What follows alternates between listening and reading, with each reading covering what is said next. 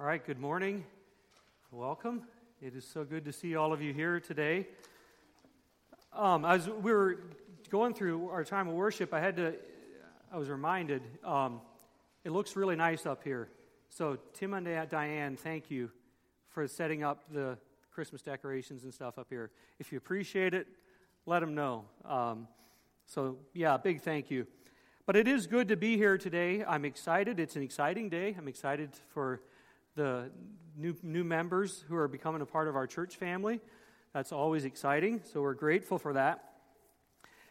If you want to follow along, we're going to start, I'm going to look at three different passages today. If you want to follow along, we're going to start in Isaiah chapter 9. So last week, Tim introduced us to the whole idea of Advent, and he told us that Advent carries with it this idea of looking back, of reflecting, but it also carries with it this idea of anticipation, of looking forward to something.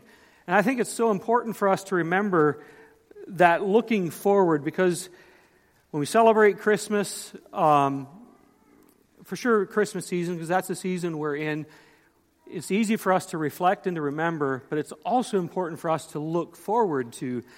Because we go through the Old Testament and you see, I have two scriptures from the Old Testament, and the anticipation and the eagerness that the people were looking forward to for the coming of the Messiah, that's the kind of anticipation that we should be living in today. So last week, as was mentioned already, we looked at hope. Today, we're going to talk about peace. Just the word peace, hearing the word, what does that strike in you? Have you ever heard someone who is trying to promote peace do it with a harsh, loud, angry kind of voice? It doesn't work, because that's the complete opposite of what peace is, right? But just hearing the word peace kind of brings about a quietness, maybe a quietness or a rest. And as I studied, that's actually part of the definition of what peace actually means. It's a quietness, it's a rest. But we read about peace, we talk about peace, we sing about peace, we already did today. But what is it really? Is it just something that we feel when there's no conflict in our lives? Do we feel peace? It's part of it. But is there something more? I found it interesting. Peace is often used in the prophetic scriptures that point forward to the coming of Jesus. Isaiah is one of them. We're going to look at Micah. And there's often when the prophets are prophesying about the coming Messiah, somewhere along the line they come and they talk about peace. And we'll get into that a little bit more. But peace carries with it is the absence of conflict. When there's no conflict, when there's no war going on, that means there's a time of peace. It's an emotion that we feel. When we're at peace in relationships, it makes us feel good. So those are all pieces of what peace is, but there's a whole lot more to it. It's much deeper than that. And the word that Scripture uses, it's probably the only Hebrew word I know, and you might know it too, shalom. You probably heard that, right? Shalom. The easiest way to describe what shalom is wholeness. So think about that as we talk about peace. Think about the word wholeness and what that represents. It means it takes something that's been broken, that's been severed, something that's been splintered and torn apart, and it brings it back together. It makes it whole. So Jesus comes, as we're going to see, as the Prince of Peace. Isaiah chapter 9, verse 6. For unto us a child is born, unto us a son is given, and the government will be upon his shoulder. And his name shall be called Wonderful Counselor, Mighty God, Everlasting Father, Prince of Peace. Of the increase of his government and peace there will be no end. So the question that I want to entertain today is, how is Jesus today your Prince of Peace? Is he the Prince of Peace in your life? And if so, what does that look like? And I just want to look at three primary ways, and you could obviously add more. But the first way that I see Jesus as our Prince of Peace, is he brings us peace with God. And there was a piece of me, or a part of me, that kind of want to just skim over this, because we know that, right? Jesus came so that we can be in relationship with God. But man, oh man, do we need to be reminded of that? I need to be reminded of that. Why Jesus came and why he was the Prince of Peace was not simply so that I can live with security in my life, but so that I can walk and be in relationship with God. You see, ever since the time of Adam and Eve, when Adam and Eve sinned in the garden, it severed, it brought brokenness to that relationship with God. And there's nothing that you and I can do, nothing, to restore that. And there is where Jesus comes in, the Prince of Peace, that idea of wholeness. Do you see what Jesus does when he brings peace in our relationship with God? It brings wholeness back to what has been broken, something that you and I can never, ever fix or change on our own. This has been recognized throughout history. Excuse me.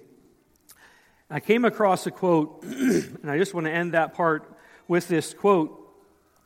This is from, I don't know the guy's name, I couldn't find his name, but someone in the Canadian Parliament, I believe, I think it was during World War II, he made this statement.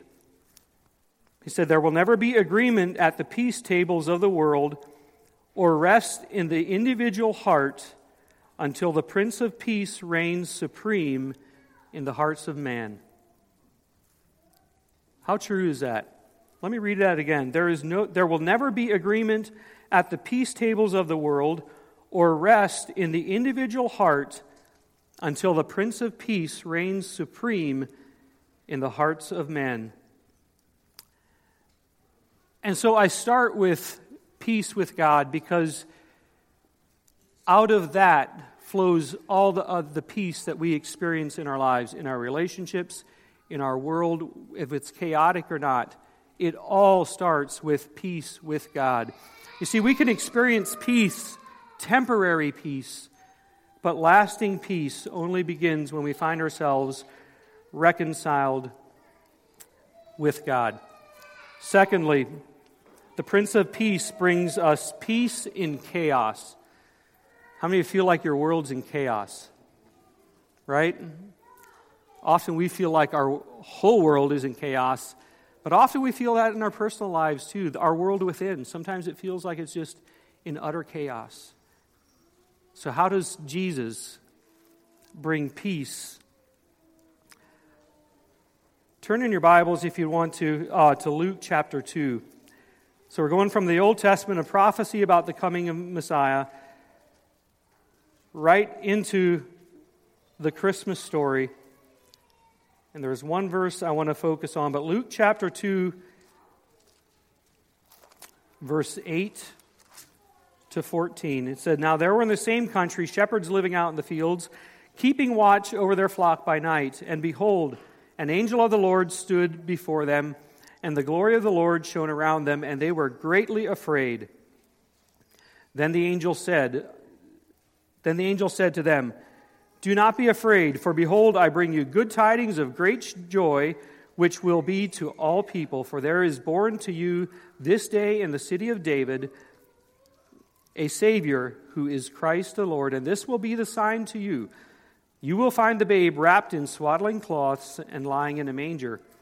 And suddenly there was with the angel a multitude of the heavenly hosts, praising God and saying," and here's what I want to key in on, "Glory to God in the highest, and on earth peace, goodwill towards men." This scene, I love the scene of the shepherds. If I could probably pick anyone to be in the story, the Christmas story, I'd probably want to be a shepherd, I think. That's just me. I think it's really neat. But when we look at nativities, this is always this serene, peaceful setting, right? I wonder, it probably was that until the angels came and scared the wits out of the shepherds. Did you ever stop and think, when I was thinking about this, What in the world would you do if that would happen to you? I'd lose it. I don't know. I'd probably just go bonkers. I mean, the thing that happens here is so dramatic. So the shepherd, the angels appear to the shepherds, and when the host of angels appear, the message that they send is on earth peace. That's the first message from the host of angels to the world, is one of peace. But when I look at the world into which Jesus was born, I certainly don't see a world that was at peace, nothing that was serene, let alone the birth of Jesus itself, the whole Christmas story. There seems like very little that is peaceful about it. Think about the world into which Jesus finds himself being born.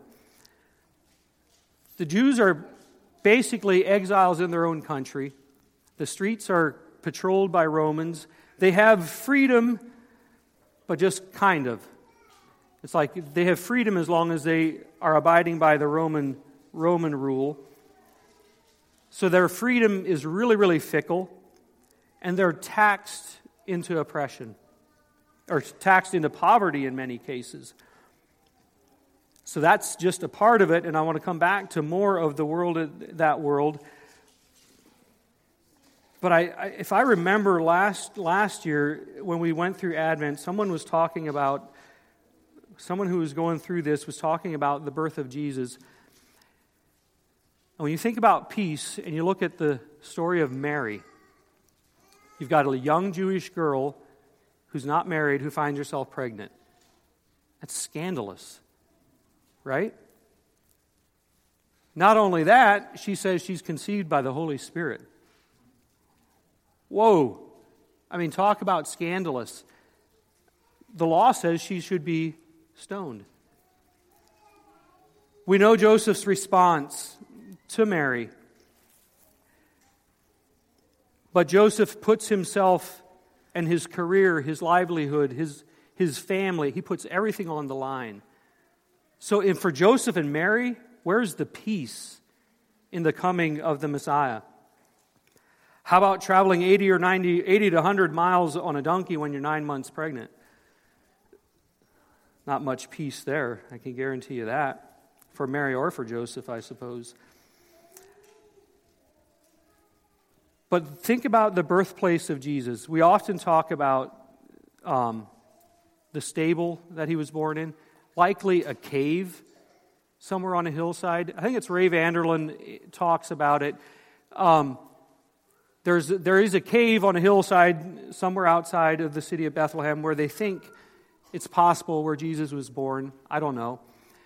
But it's quite possible that from the birthplace, the place where Jesus was born, the physical place, they could see the palace of the king of Judea, King Herod. A guy who did anything but bring peace. He was a paranoid. He was like a loose cannon. You never knew when he was going to blow up. By the time Jesus was born, he'd already killed his wife and at least 2 of his sons because he felt like they were a threat to his throne. So totally paranoid. Well, what did he do when he found out Jesus was born in Bethlehem? All the boys 2 and under were killed in his efforts to get rid of Jesus because anything and anyone who threatened his throne was killed. So how in the world does all of that usher in the Prince of Peace?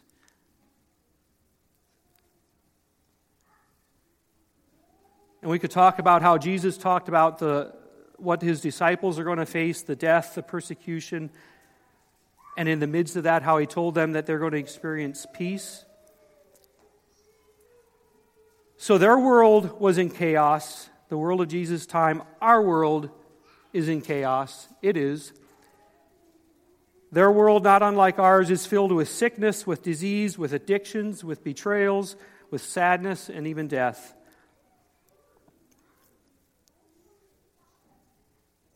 And so how does Jesus bring peace? Does he bring it through force? Does he bring it through violence, forcing his way. You will have peace whether you like it or not. Because the coming of Jesus, I think it's in Galatians, it talks about it as the fullness of time is when Jesus came. Nothing about the birth of Jesus, nothing about the timing of his arrival was coincidence. Nothing about your birth, nothing about your world, where you live, is coincidence. Your life is in the plan of Almighty God. But in the fullness of time, in the midst of all that, the Prince of Peace is born, and his peace is not spread through force or through violence, and it's the reason so many people missed Jesus when he came. Right? They were looking for someone who would free them from this oppression of the Romans. Get rid of people like Herod. These guys were nasty. They were cruel. And yet, that wasn't the way that Jesus came to bring peace. His peace is something that penetrates through all of that, in spite all of that, in spite all of that chaos. The way of Jesus is not through violence or force, but through hope, peace, love, and joy. The very things that we celebrate at Advent. The peace of Jesus is not found in the removal of the chaos, but in the person of Jesus. I came across this quote, and again, I've seen it in different places, so I don't know where it originated from, but something along the lines of peace is not the absence of something, but it's the presence of someone. Think about that difference. So remember last week Tim talked about hope and the things that we tend to place our hope in, the things that make us feel safe and secure. Those things all change and disappear. But the one thing that we can't see, God, we place our hope in him. That's the one thing that never changes. You see, we can experience, circumstances can bring us an element of peace, but it's fleeting and then it's gone. But Jesus can bring us peace in the midst of circumstances that will can never be taken away. Micah 5 says it this way. Micah 5, verses 4 and 5. This is another prophecy about the coming of Jesus. And he shall stand and shepherd his flock in the strength of the Lord and in the majesty of the name of the Lord his God, and they shall dwell secure, for now he shall be great to the ends of the earth, and he shall be their peace. Peace is found in a person, not in our circumstances. So we can have peace in the midst of our chaos. And lastly, the Prince of Peace gives us peace for all time. Not just for when Jesus was born, not just for right now, but for all time. And I take us back again, we're right where we started in Isaiah chapter 9, verse 6, in the first part of verse 7. I don't think I'd ever really noticed verse 7 the way I did when I looked at this. So verse 6, it talks about the names of Jesus, and then the first part of verse 7 says, of the increase of his government and of peace there will be no end. So his government, his kingdom, his rule, there will never be an end to it, and it will increase for all time. The reign of Jesus and his kingdom and his peace will never end. It will go on throughout our lifetimes and into all of eternity. And in conclusion, now you hear all this talk about peace. And sometimes it feels like just a fuzzy feeling. Where is it? What's it like? How does it actually affect my life? Because when we're doing life and we get hit with all kinds of chaos, our peace, that peace that we feel from God can be robbed.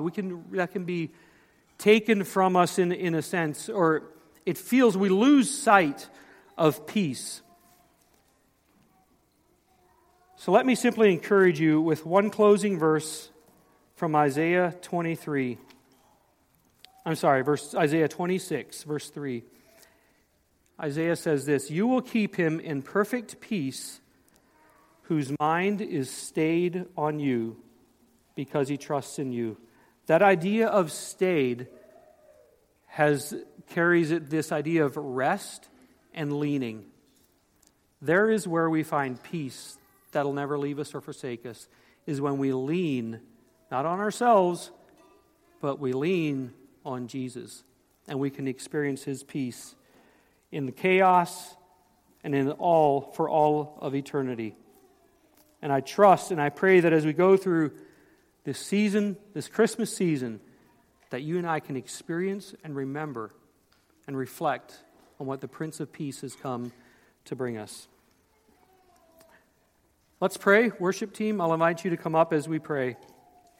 God, thank you that you made your entrance into this world as the Prince of Peace.